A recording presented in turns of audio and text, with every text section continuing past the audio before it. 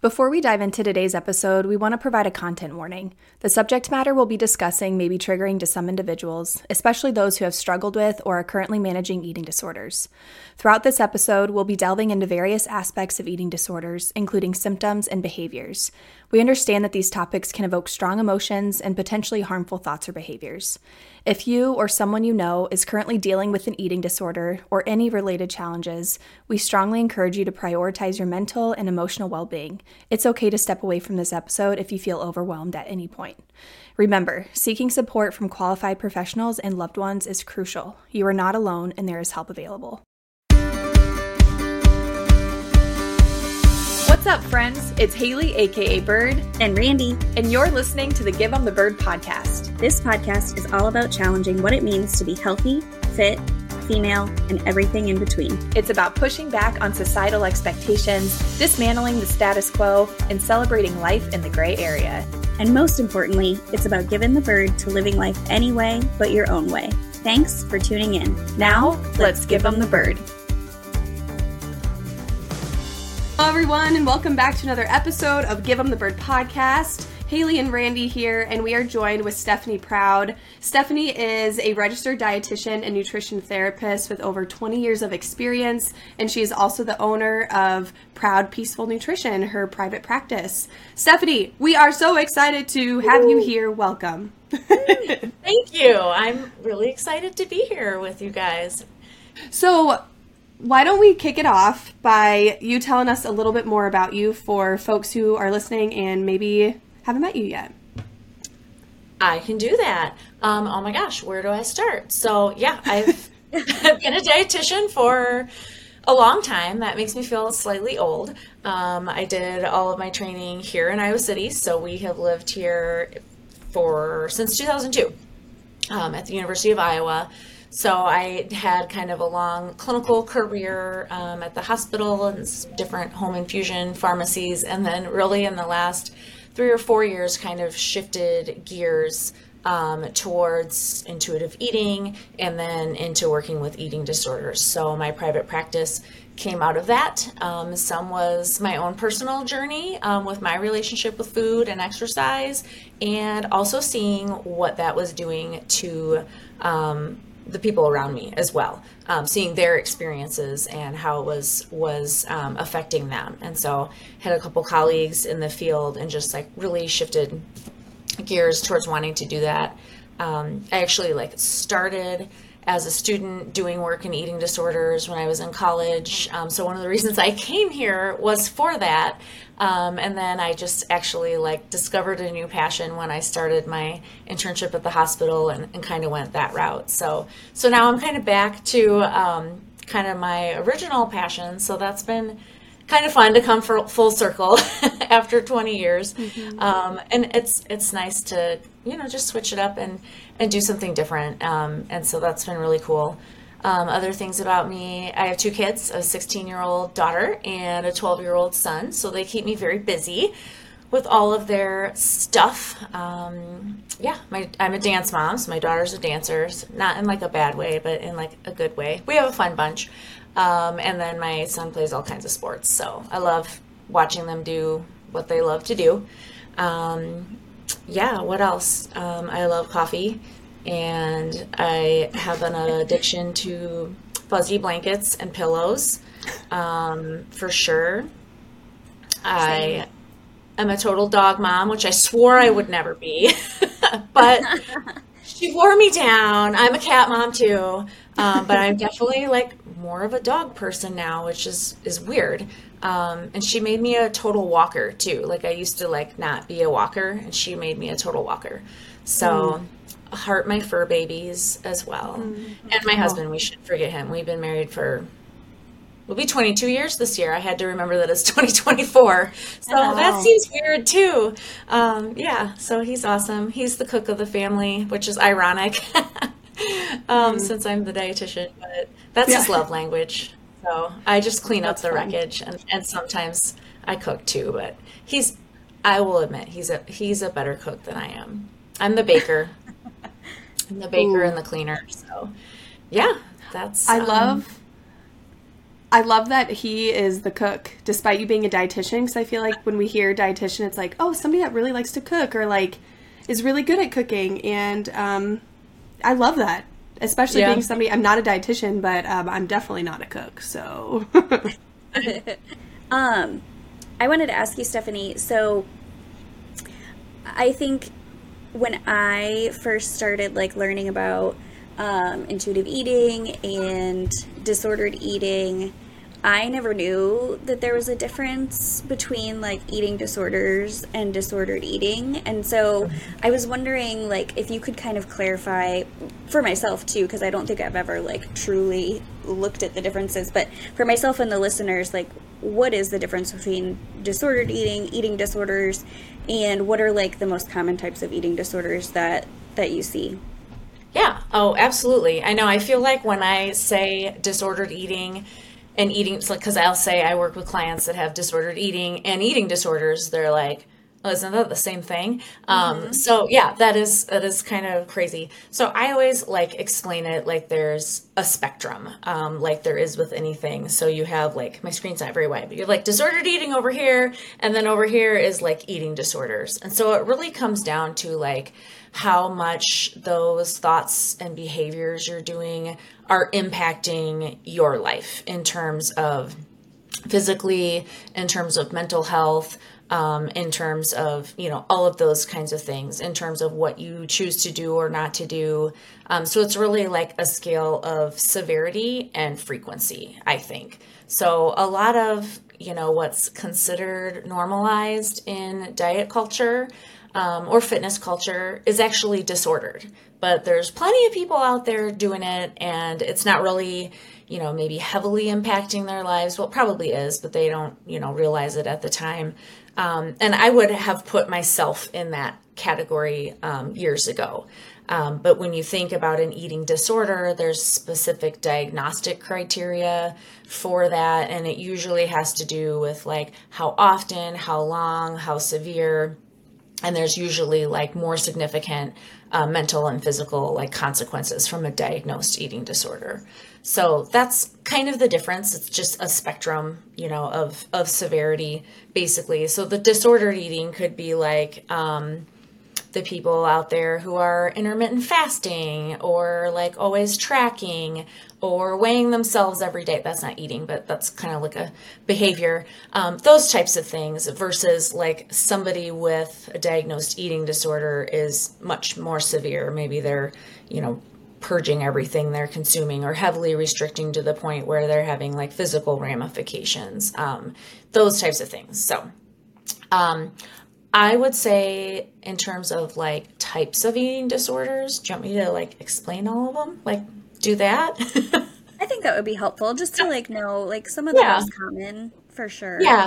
So I think it depends like on your practice. The first thing I will say, I think that it's really important to say is that eating disorders do not have a look. So as soon as you say eating disorder, everyone thinks like emaciated white girl. That's what they think. But the actuality is that eating disorders don't discriminate on race, size. They are more common in females than males, but many more males have them than people think they do. Does that make sense? Yeah. And so they don't have a look. And as a matter of fact, this statistic even kind of surprised me a little bit too, because it doesn't always match what I see in my practice, but only about 6% of people with eating disorders are what we would consider like really underweight, or you might, would be like the stereotype of what you think an eating disorder is. So it's really actually only a small percentage of people that do fall into that kind of stereotype that I think people have about eating disorders. So probably the most common one that people think of is anorexia, which is of course restriction, significant restriction, and definite preoccupation with body weight and shape. And so this restriction can have all kinds of mental consequences and physical consequences that can put them in danger. That's probably the one people think of most often. Bulimia would probably be the next one. And so that's a situation where there's regular binge eating episodes, which there's like diagnostic criteria for that. So it has to be within like 2 hours, and they have to feel like a sense of like a loss of control in that, and like the frequency. It's like at least once a week for 3 months. Like there's certain things that go with that. But to go along with it in bulimia, you've got binging, and then you have like a compensatory behavior. So they might be vomiting, using laxatives, exercising. Haley, I guess we might want to put a giant trigger warning at the beginning of the episode for this. But yeah, so it's those types of behaviors. Probably actually the most common eating disorder is binge eating disorder. And that is the binge part of bulimia without the compensation. So that's eating an excessively large amount of food in a defined period of time with like a feeling of loss of control around that. So that's actually probably the most common one is binge eating. I see more anorexia in my practice, and I don't know if that's just the patient population I have. Okay. Listen, technology is hard. Things are hard today. We just got kicked off basically our recording with Stephanie. So we have switched recording systems. We are back. So Stephanie, I believe we kind of got kicked off, left hanging when you were talking about binge eating disorders and how they differed from bulimia, for example. So if you want to start us back up there, that would be great.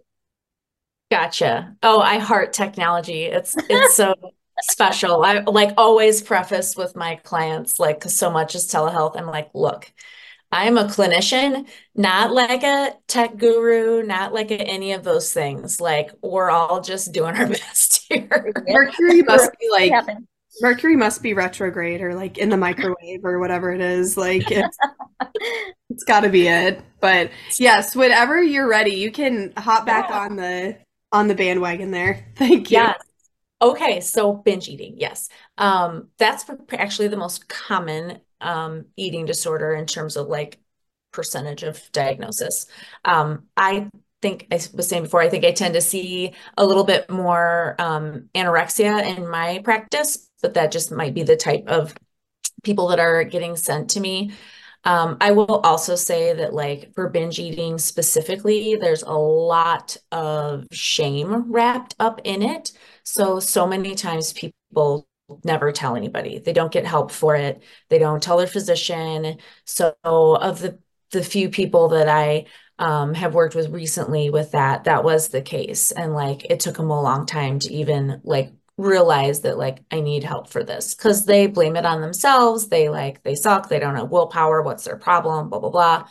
And they just there's just a lot of shame wrapped up in binge eating, but that is probably one of the more common eating disorders. So some other eating disorders that are like less common is ARFID, which is avoidant restrictive food intake disorder. So this looks a lot like anorexia. Sorry, but can you say that slower? Oh, yes. Catch it all. ARFID, avoidant restrictive food intake disorder. Food intake disorder. Okay, got it. That's why everybody just says ARFID, because that's Yes, like too long of a name. Who named that? I don't know, but way too long, way too long. So this looks a lot like anorexia, but there's not the focus on body weight and shape. So their motivations are not related to weight loss, body image issues, none of that. So a lot of this can stem from like a negative association that happened with eating when they were younger that's caused trauma. A lot of it is due to like pretty intense anxiety or like OCD behaviors. It's very dependent on the person and kind of a broad range of presentations, but their food issues result in them becoming undernourished. So you'll also see this like in my past life. I saw this a lot with like people that had chronic GI diseases, gastrointestinal diseases, because they just became very afraid to eat or very afraid of anything they ate making them sick. And so a lot of people are really afraid of having a negative consequence from eating, so they just don't eat a lot of things. So anyways, that's ARFID. A couple other ones, there's is a criteria for like eating disorder, other specified feeding and eating disorder, which basically means they like don't fit the frequency, like they don't fit something in the diagnostic criteria, like the severity or the frequency. And you'll see they call it atypical anorexia in this category. I hate that name for it, actually, because that refers to someone with anorexia who's might be normal weight or in a larger body. So they're not underweight. And so it's still called atypical anorexia right now. But statistically, we know that a lot of people with anorexia, I mean, actually, it's more typical to not be completely underweight, statistically speaking. So that's in there. There's a couple other like less typical eating disorders that you don't see very much, like pica, where you eat non-food stuff, or rumination disorder, which is like repeated regurgitation of food. It's not very common. But yeah, the big ones would be anorexia, bulimia, binge eating. Can you talk about, I don't think that it's recognized by the DSM, but orthorexia? I think that one, I'm like, that one comes up a lot in terms of, I think people are, this obsession with like clean eating. And I see it a lot on social media, people sharing that like, I had experienced orthorexia or even people that don't know what orthorexia is, but I'm like, hot diggity dog, there's something going on here, this like obsession with like clean eating and everything. So again, I don't know if it's recognized by the DSM, but is that one that you can just like share a little bit more about? Oh, for sure. I'm really glad you brought that up because it's not in the DSM, but like it's pretty regularly used like in our in our circle, in our world. But there are so many people that are like, what's that? Never heard of that. So orthorexia is, and then there's another one that I just thought of too that I'll add on at the end. Orthorexia, yeah, is like, so ortho is like right. So it's like the obsession with eating right or eating clean or eating perfect, whatever that. There's no such thing as perfect eating. That's what I always tell people. But it's like, so oftentimes it will start as like well-intentioned behavior to eat healthier. But where it like, and so there's a lot of like gray area in there, but where it crosses the line is I think where it impacts you in terms of like rigid food rules. I see a lot of like moralizing of foods, and then therefore they're like telling themselves they're a bad person if they ate this bad food. I see it a lot in terms of like rigidity, like they will not eat at like XYZ place, or they're the person bringing their own food to the party, eating their own meal prepped meal while their family goes out to eat. Actually, like saw that happen with somebody in my earlier fitness years, and she was praised for her willpower and dedication to her plan, and sat in the car and ate by herself while her family had went into the Mexican restaurant and ate. So like that's a point where your obsession with eating in a certain way is like affecting your life in other ways. So yes, that's orthorexia, and you'll see it a lot. I love, oh, I'm just going to say it, the Fuck It diet. She talks a lot about her journey with orthorexia, even into veganism too, which, veganism for the right reasons, totally fine, if it's a moral, ethical thing, but oftentimes it stems from orthorexia too. The other eating disorder that's like that's not an official DSM is diabulimia, which is, funny word, but that's for people that have diabetes. They utilize their diabetes, like they will like not take their medications, specifically insulin, so they can lose weight and not get that insulin into the cells, and so they're not absorbing. And so that's another big one, especially with like younger girls that have diabetes, but even adults, they will manipulate their diabetes medications as well. So that gets real complicated. Yeah. As Randy knows from her former pharmacist self too. Yeah. Yeah, That's a for sure. problem. Yeah, yeah. Yeah, I'm glad that you bring up like the or that we talked about the orthorexia because I think that's showing up a lot too with this kind of obsession with like ingredients and having, minimally processed and kind of this like pushback on like the food industry and everything. And um again, at what point does it switch from like just a disordered way of eating to an eating disorder? You know, that I think it's very individual in terms of like and like meeting criteria, but that's really common. Like every time I see it, I'm like, we're obsessed with these ingredients or with these substances when really that's just the chemical name for an almond or whatever it is. And so yeah, I think that one is becoming more popular, and people just seem more willing to say, at least I don't know, in my experience or what I've read, I feel like it feels a lot less severe to say I experienced orthorexia than like I experienced anorexia, which like maybe that's because there isn't a specific classification or what it is. But yeah, so I think it's worth bringing up because I see that one talked about more online than I do other ones. Well, and I think you can spin orthorexia as like, I'm still being healthy. But really it's still super disordered. And you're Yes. still, I always talk to clients about it in terms of like, because a lot of people come to me like never having been officially diagnosed, but I always say like, think about like fancy word for it, mind share continuum, but like real word for it, how much brain space does thinking about this take up? Whether you're trying to be healthy, whether you're trying to restrict, whether you feel guilty, like how much of your brain space are these thoughts about food and body plus or minus exercise like taking up in your daily life? Because it manifests itself differently for everybody. Um, but but yeah, when they really get to thinking about it, it's like how often are you thinking about those things versus being present in other situations Hmm. too, whether it's orthorexia or another form of an eating disorder too. And it's, I mean, that's like the number one thing I feel like most people say is like, I just like want like more brain space. I just don't want to think about it all the time. Hmm.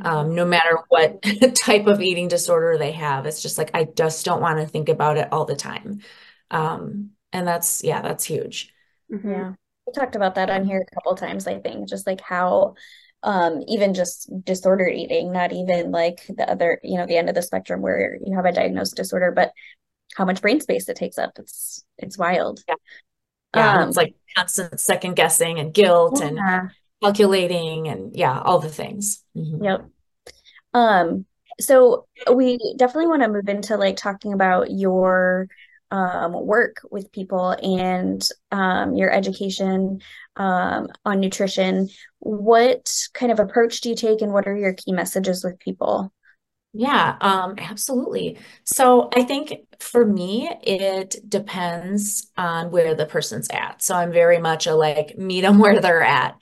So and I do see everybody on that spectrum from like a little disordered or maybe like a really long history of dieting or like a family history of just like bad experiences and wanting a different way to like someone who's had anorexia for 25 years. So big difference in like how you approach that person, but I always meet them where they're at. Like that's the biggest thing. And to be like realistic with what's going to feel like accessible for them in being able to do things. So I get a lot of information, build a lot of rapport because it's like deep down hard stuff. It's not just like, tell me what you eat and this is what you should eat, but it's like really breaking down the like how the things they believe about themselves and their body and food like affect them and what types of emotions and things are keeping them stuck or making it difficult to make changes. Um, so like for someone with an eating disorder, I focus on a few things. So one of the things is like actually are they getting enough food? Obviously, someone who's restricting is not getting enough food. That's a no-brainer. But a lot of people who binge are binging because they're restricting. And so usually overconsumption always happens as a result of underconsumption somewhere. So for those people, like I had met with one woman and we were talking at like, this was like one of our first meetings at like 7 p.m. And she was kind of running me through the day. And she had actually no protein that day. And it was 7 p.m. Like she just wasn't like nourishing herself. So like the body's like intense cravings, it's like a survival mechanism, you know? So making sure like adequacy is big. If they, you know, have an eating disorder, if they're undernourishing, we start by what can we do to start getting you more? So lots of education about what happens to the body and the brain when it's undernourished. Sometimes that's helpful a little bit at the beginning, but that's like going because when you're so undernourished, like none of that's really getting through. Um, so I think that's the first thing. And then like ongoing education for people who are like further along or maybe on the disordered kind of chronic dieting spectrum who've like done all the things and are like over it. Um, I use intuitive eating. So we kind of work through all of those principles, which, oh my gosh, don't tell me to list them all from 1 to 10 right now. But I probably could, but they'd probably be out of order. But we kind of work through that. I kind of assess like what, because everybody's different, like what are the biggest issues for them in terms of maybe it's food rules or like negative self-talk, maybe it's body image, maybe they have a really rough relationship with exercise, maybe they're just not mindful about their body at all. So we really use that model of nutrition, of nourishing, of self-care for those clients. And that's what I teach my eating disorder people too. Once they're like recovered and in a better place, that's like how they relearn how to eat is the intuitive eating framework. So yeah, everybody's just so unique in terms of like their background and what, you know, kind of got them to the place they're at and, you know, what they struggle with. So it's really important to be like you know, customized to like one, like follow this program is not going to work for people. Like, here we go, eat this. And then like, I'll see you later. Like you need like a lot of follow up and support and I think that's so refreshing to hear. Because I mean, one, in previous positions that I've had, I have witnessed like my patients going to see a nutritionist or dietitian and like very first meeting they're coming out with like a list of, you know, how much carbs, how much fat, how much protein, and it's like you need to build up that rapport to like be able to really, because eating and food is such an emotional thing in so many ways, you know, like you mentioned, like family history and that, but it can also be tied to like finances, then just which is also an emotional thing. And like building that rapport has got to be so foundational and so important to really, really help people. So I think that's so cool. yeah. Yeah. And like in the disordered realm or eating disorders realm, like telling them to do one thing and then being able to do it is like a totally different thing because Right. there's just so many thoughts and feelings and stuff going on. So it really sometimes is a lot of like journaling and discussing and like getting into that as far as like, okay, tell me about this. Okay, tell me what you're feeling about this, like to help them get unstuck. So it's a lot of baby steps. It's a lot of, you know, sometimes just them realizing like, oh, maybe this is like a bigger problem than I thought. I mean, I've definitely had people come thinking like they're probably fine. And then like the more we talk, they're like, oh yeah, I guess I do that. And I guess I definitely do think that. I'm like, oh, like maybe that's why, like, you know, putting the pieces together. So I also yeah. think it's really refreshing that because I hear a lot in my work, students will often disclose way more information to me than they will like a dietitian or a therapist because I'm just the fitness specialist. Like I'm not a clinical type of person. And so I think it's probably really refreshing for people who might be on the fence about meeting with a dietitian to hear that they're not going to leave with like, you have to eat this specific way, or, you know, if you are diagnosed with an eating disorder, I'm going to make you eat X amount of calories. Like, I think it's so refreshing to hear that there's a lot of other work that takes place, that you're willing to meet them where they're at, because I think that's a fear that keeps a lot of people from seeking out support, especially people struggling with eating disorders. They don't want to be told you just need to eat more and this is exactly what you need, because that's a huge fear. And so I think it's really refreshing to hear you say that you take a different approach than that. Yeah. And it is hard. Like, I'm going to tell them they need to eat more usually, but like the difference between doing that and like guiding them through that, and what does that look like, and where can we start, and like celebrating wins. And the other thing I think that is huge that I don't think always comes through in like normal medical care. Maybe it's just because I hang out with so many therapists, but it's just the theme, like big theme of like compassion for yourself, but like also there's zero judgment. Like I think so often dietitians have this like, which I've never been that way. I've never jived with that, but they have this like food police, like judgy persona about them, or like I'm gonna, be like, oh my gosh, you do what? Like there's none of that. Like, so I always make sure that they know it's a safe place. There's never judgment. There's, ever. Because I think a lot of people have either had prior experiences that were not positive, maybe, or they just have this notion of like, oh my gosh, I'm going to go and she's going to think I'm crazy for doing all these things. She's going to tell me how messed up I am. And like, then she's going to tell me I have to do like XYZ. And that's not how it works. Yeah. So Yeah. that's a good thing. Lots of grace over here. I just met with a student yesterday for fitness, and she had never been to like a personal trainer or a fitness specialist before. And she told me, she goes, I was so nervous to meet with you, because she thought that I was going to be like a bro, like telling her like, yeah, so you just need to do more push-ups, and like the toxic, like I was going to reinforce toxic fitness messages. And she was like, this was so nice. And I'm like, yeah, I love it when, like even in fitness, people have this idea because of what we see online or whatever. And I'm like, I'm not that. And I love not being that. So yeah, I agree. I love the approach you take. I'm curious, for listeners who might feel like there may be, well, kind of a two-part question. What might be some maybe red flags for listeners, or like specific signs or behaviors that they might maybe need to seek out additional support? And then second half of that question, which I can always repeat, what might be some tips or advice that you would have for people who feel like they might need support? Does that make sense? Yes. Okay. Gotcha. You might have to repeat that second part. Okay, yeah. We'll get it. Red flags.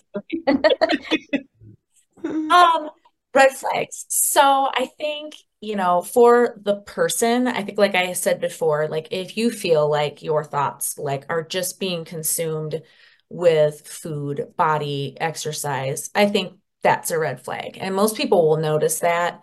I think if you're feeling stress or anxiety surrounding meal times, or after meal times, I think that's a big one. I would also say, and sometimes people don't notice this, but the people around them notice this. If you're not experiencing joy in things you once were, if you are sort of like a little numb emotionally. And again, it's normally not the person that notices it, but the people around them kind of notice they're withdrawn. That's a red flag for sure, especially like in teenagers. If you are relying on like external information for validation, whether it's like MyFitnessPal or the scale or whatever, if those really influence how you're feeling that day, that's a red flag.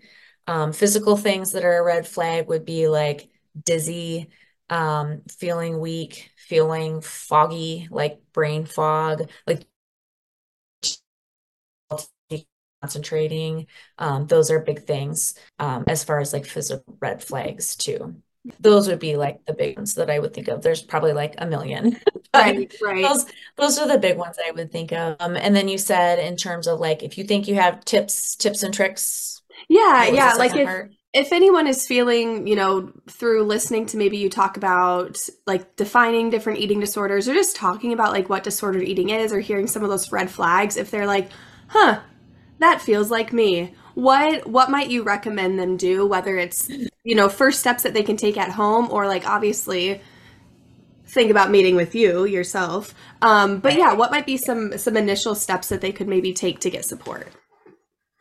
Yeah, I think there's a lot of really good online supports, like the Alliance for Eating Disorders is a really good one. So there's tons of good online support. Eating Disorder Coalition of Iowa, I'll just plug them as well, is a really good support and resource. They have a list of providers on there. Pretty soon we're going to have a text thing where you can like text for information and support. So that's awesome. And so EDCI, the Eating Disorder Coalition of Iowa, is good. I would also, I think the one thing that I recommend is really like confiding in a support person about it. So many people are just so afraid to do that because of like the stigma associated with eating disorders, but really just being able to talk to another person about it, whether that's a spouse, a good friend, maybe it's if you already have a therapist, that would be really good. I mean, I think a lot of my referrals are from therapists, like where these things come out in session. So really just sharing about it. I think, knowing that you're not alone in that issue can make a huge difference because there are so many people that feel like it's just a them problem and like nobody else is like experiencing that thing. And so I think just sharing that is good. And I think, yeah, reaching out for help is like the hardest thing, but like the most important thing, first step that you can do. Yeah. But yeah. And so you mentioned EDCI, and it reminded me that you're talking at the is that's in March, right? You're doing a Yeah. session Yeah. in March, yeah, the conference in March. How are you feeling about that? I'm feeling good. I have my like whole outline done. I'm just like getting into the time suck of making slides in Canva, which anyone that ever uses Canva knows there's like it just takes forever because there's so many options, like how to make it look nice and blah blah blah. So I'm in that phase right now, but I'm also in the phase of like so if you don't know, like you probably know, but Reagan Chastain is the keynote for like the whole provider day before. And then she's speaking the morning of like the community workshop day. And that's when I'm speaking. So I'm like, oh my gosh, like I have to get on the stage after her. Like she's so good. And like, I mean, like literally she speaks and researches for her job and like advocates and she's amazing. And like, yeah, so I'm having a little bit of like, why did I sign up for that? Like, why did I sign up to go up after her? Oh my God. Um, I think it'll be good. You So you will be amazing. And it's interesting because that week is national, well, I guess we're recording this ahead of time, but this will be released during NEDA week, which isn't it the last week of February? Um, like February 26th to yeah, March 1st. Yeah, that last week. yeah. And so that Tuesday, so technically when this is released, it'll be tomorrow. Reagan Chastain is actually doing a talk at the University of Iowa. And in the morning, she's speaking with student wellness, which is the department that I'm part of, and then student health and counseling services. But yeah, she's going to be on campus all day. And then on Friday, she goes to Des Moines and then she speaks on Saturday and you speak after her. It's going to be amazing. But I know that one of the reasons that we're releasing this episode when we are is because I wanted you to talk a little bit more about NEDA Week and yeah, what it is and just to kind of help raise awareness about it. Yeah, I think yeah, eating disorder awareness week. Oh my gosh. Or we've been calling it EDA for in EDCI for short. Every year and that's kind of so there's this spring conference each year for that locally, but every year just raises awareness about eating disorders, about resources for people for treatment. And so I think that's really awesome. There's a theme every year. I think this one is like unity. I do not have it in front of me. I'm not prepared. Like unity and connection or something like that. So there's kind of like a different theme every year. And so I think it's just a really nice time to kind of highlight like a little bit of the things we've been talking about, like eating disorders don't have a look, like just some of the common misconceptions about eating disorders. Reagan is going to be talking all about weight stigma, which I think is awesome. And that's definitely one of those things that is, and fat phobia, which is alive and well. Well, it's not well, but it is alive and active in the world, in the like the culture, crazy world we live in. And really how that impacts healthcare, but also like how it impacts, eating disorders, like incidents of eating disorders, and how also sometimes how you see that in treatment too. So I think that's like just a really important discussion to have, especially at the university with so many, like not only young students, but young students who are going into healthcare too, that they are more aware of that. And she's just so researched, and so like everything is just so research based and just well educated, and like she's just awesome. Mm-hmm. So, and I think she'll be like pretty entertaining to listen to, like from a speaking standpoint. I think she's pretty engaging too. So I'm excited for Friday. Ooh, Randy, you're muted. Oh. Technology. Good grief. I'm like, why are they listening to me? Oh no, Randy's been trying to talk this whole time. These jerks. He's like, Bird, shut up. Let me learn it. Okay, first question. Reagan Chastain, for those of us that don't know her, can you fill me in on this person that sounds so amazing? Yes. Oh boy, you can help me, Haley, too. She is a writer and an advocate. She does a ton of work in the weight stigma, kind of fat phobia advocacy range. She is a researcher. Fun fact, she's also a certified personal trainer. She has done marathons. She's a dancer as well. So like just a lot of really cool things about her, but she does a ton of work, I think, with healthcare professionals, and other people, like particularly about like weight stigma and the effects, of that. She, lives in a larger body. So this is like a cause that's very like, her entire life has kind of led up to doing this work. But like, her Substack is awesome too. Like her Substack newsletter, like she has her own folder in my email account that I like save her stuff, because it's just like, you never know when you might need to like pull out that bit of goodness.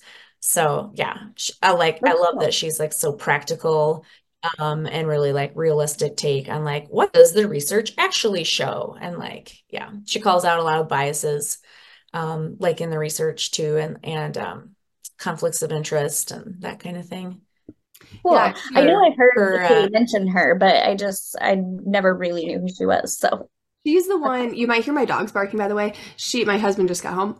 She's the one, Brandy, in our episode that we talked about, like having a healthcare appointment and like wanting to let them know that she yes. don't want to be weight or whatever. I referred to her like action guide.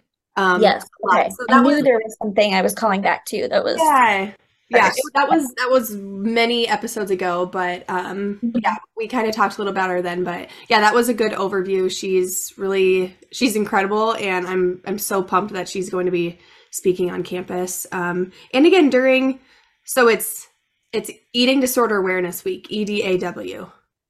yeah. Okay, cool. I always say need a week. I don't know if that's a different week. Is that a different week? It might be. I mean, needed to me is, well, National Eating Disorders Association. Maybe their week is different though. I don't know. But either way, Yeah.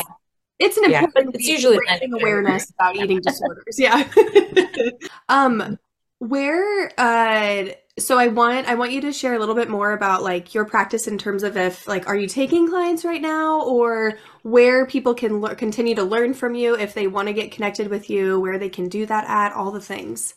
Yeah. I am taking clients right now, so I'm still like feeling out what's fully booked for my life, but I am taking some clients. And so you can learn a little bit more on my website. It's www.proudpeacefulnutrition.com. So there's a little bit more about me on there. Some of Randy's beautiful photos as well. And then there's also like information you can schedule like a free call. I'm like a firm believer in being able to like chat with someone and get your questions answered and like make sure it's a good fit before you are like, yes, help me. So you can do that. I'm on Instagram as well. Proud under, I had to think about it for a minute. Proud, I never type my own handle. Proud underscore peaceful underscore nutrition on Instagram. So yes, work with people of all ages. Some people ask me if I see kids. I do see adolescents and teens. I love teenagers, college kids, adults. So I kind of see the gamut, but I do kind of have a special place for like the teenagers and college kids. Probably because I have a teenager and college kids are fun. And I love like getting to work with people like when they're young, because that's just like so much less that they will have to battle like for the rest Right. of their life versus being 50 and you've suffered for decades, you know. So I feel like that's pretty fun. They keep me on. I know. Well, okay, it's so crazy when I read your bio and I was like, you've been at this for 20 years? Like when I saw you in person, I think I told Randy when I saw you at the conference, the EDCI conference last fall or whatever, I met you for the first time and I was like, oh my God. I think I told Randy, I was like, she's like really beautiful. And we don't like comment on like looks or anything, but I remember I told Randy, I'm like really pretty. Like You did. I said something creepy like that. Randy will be like, she can't keep her eyes open for a picture, which is That's true. also true. Really? Oh my God, that's so funny. I'm that girl. I am not photogenic. Like you're very photogenic. Oh my God. Blink a lot. Blink a lot. No, I'm rocking 43, so that's cool. I know sometimes I'm like, how did I get a teenager? Like I can't put, like it's so weird. I really hate the saying it goes so fast, but it really does. And then it's like, how did I get here? What's going on? So, but yeah, but I mean, I still feel like old in my field, but new in this area, newer. And I love it. So like it was just such a good change and just something I feel so passionate about, just like changing the narrative here. Like just like you, Haley, like I love that. We gotta stick together. Because yeah, don't you feel like sometimes it's an uphill climb for sure. Yeah, I mean, I literally just posted on, and again, once this episode comes out, it will be like 2 weeks past, but I just posted on my stories on Instagram that, you know, I was watching like the Iowa women's basketball game and every single commercial break included this advertisement for an injectable weight loss drug and just how frustrating. Women's basketball. Yeah, what's it called? You said men's. Oh, I said men's? Men's basketball. Women's basketball. No one watches that. That's so bad. Nobody's watching the men. Thank you, Randy. Yeah. I was watching the Iowa women's basketball game and I watched it like both with it was the commercials on for the Maryland game and then also the Penn State game last night. Every single commercial break included this advertisement for this injectable weight loss drug. And I caught myself thinking last game when they were playing Maryland, I told Tyler, I'm like, it pisses me off because we're seeing this surge in women's sports, especially like women's college basketball. And there's this emphasis on like how there's so many more young girls, like Caitlin Clark is getting so many more people interested in the game and like young girls and young women and just people, you know, all over. And it just makes me so mad that at the same time as we're seeing that and promoting that, every single commercial break is talking about an injectable fucking weight loss drug. And it just, so exactly your point, like sometimes it feels like we're doing all this good, we're doing this good. And then I see something like that and I'm like, ugh, like 2 steps back. Like, why are we doing this? So I completely agree with you. Strength in numbers. We got to stick together and just continue to, you know, make the message louder. Caitlin Clark, if you're listening, please tell them to get rid of the injectable. Right? Could she make that happen? So I have to tell you about this. I have I'm to tell sure. you about this dream that I had because we were watching, I think it was the Maryland game, and actually a friend of ours is like all of a sudden my husband is like, "Oh, look, a friend of ours is her security detail. Like he's an officer," and I'm like, "Oh, That's your friend? dang." I was like, "What?" That's amazing. I didn't even know he was back to police work because he had left it for a while and came back. So I was like, "Oh my gosh!" So we had this whole talk about whatever. And I've been getting, working with the UI dietitians on just some referrals if there's a wait list and like there's too many people and not enough of them. So like I've been getting some, UI athletic referrals and stuff. Anyways, I had a dream that they referred Caitlin Clark to me. And I'm like, are you kidding me? Like, she's fine. Like, she's on fire. But they were like, no, no, no. And so I had to have security detail and like sign all this paperwork, like, non-disclosure, like sign my life away. Like, nobody can know about this because she's the GOAT. Oh, But she like was really struggling. And I mean, I'm sure she's not. I'm sorry if she is. I'll help her. But like it was all these things because like I had to be like escorted in and out and like nobody could know. Kind of thing. And yes, and so my friend was there on like her security detail and I was like, oh hey, like That's oh wild. my I God. know. I was like, oh, I hope she's never a patient, but also I'd be fangirling the whole time. So, Sweet. but Also, I think where do these dreams come from? how fun! What a funny dream. Dreams are something else. We need to have a whole episode on dreams, Randy. I don't know. Probably could. Oh gosh, I got some wild ones. I have the strangest dreams. Anywho, yeah, I got us so off topic. But hey, this has been incredible. Randy, what questions or even Stephanie, like what sort of things did we forget that we want to talk about before you leave us?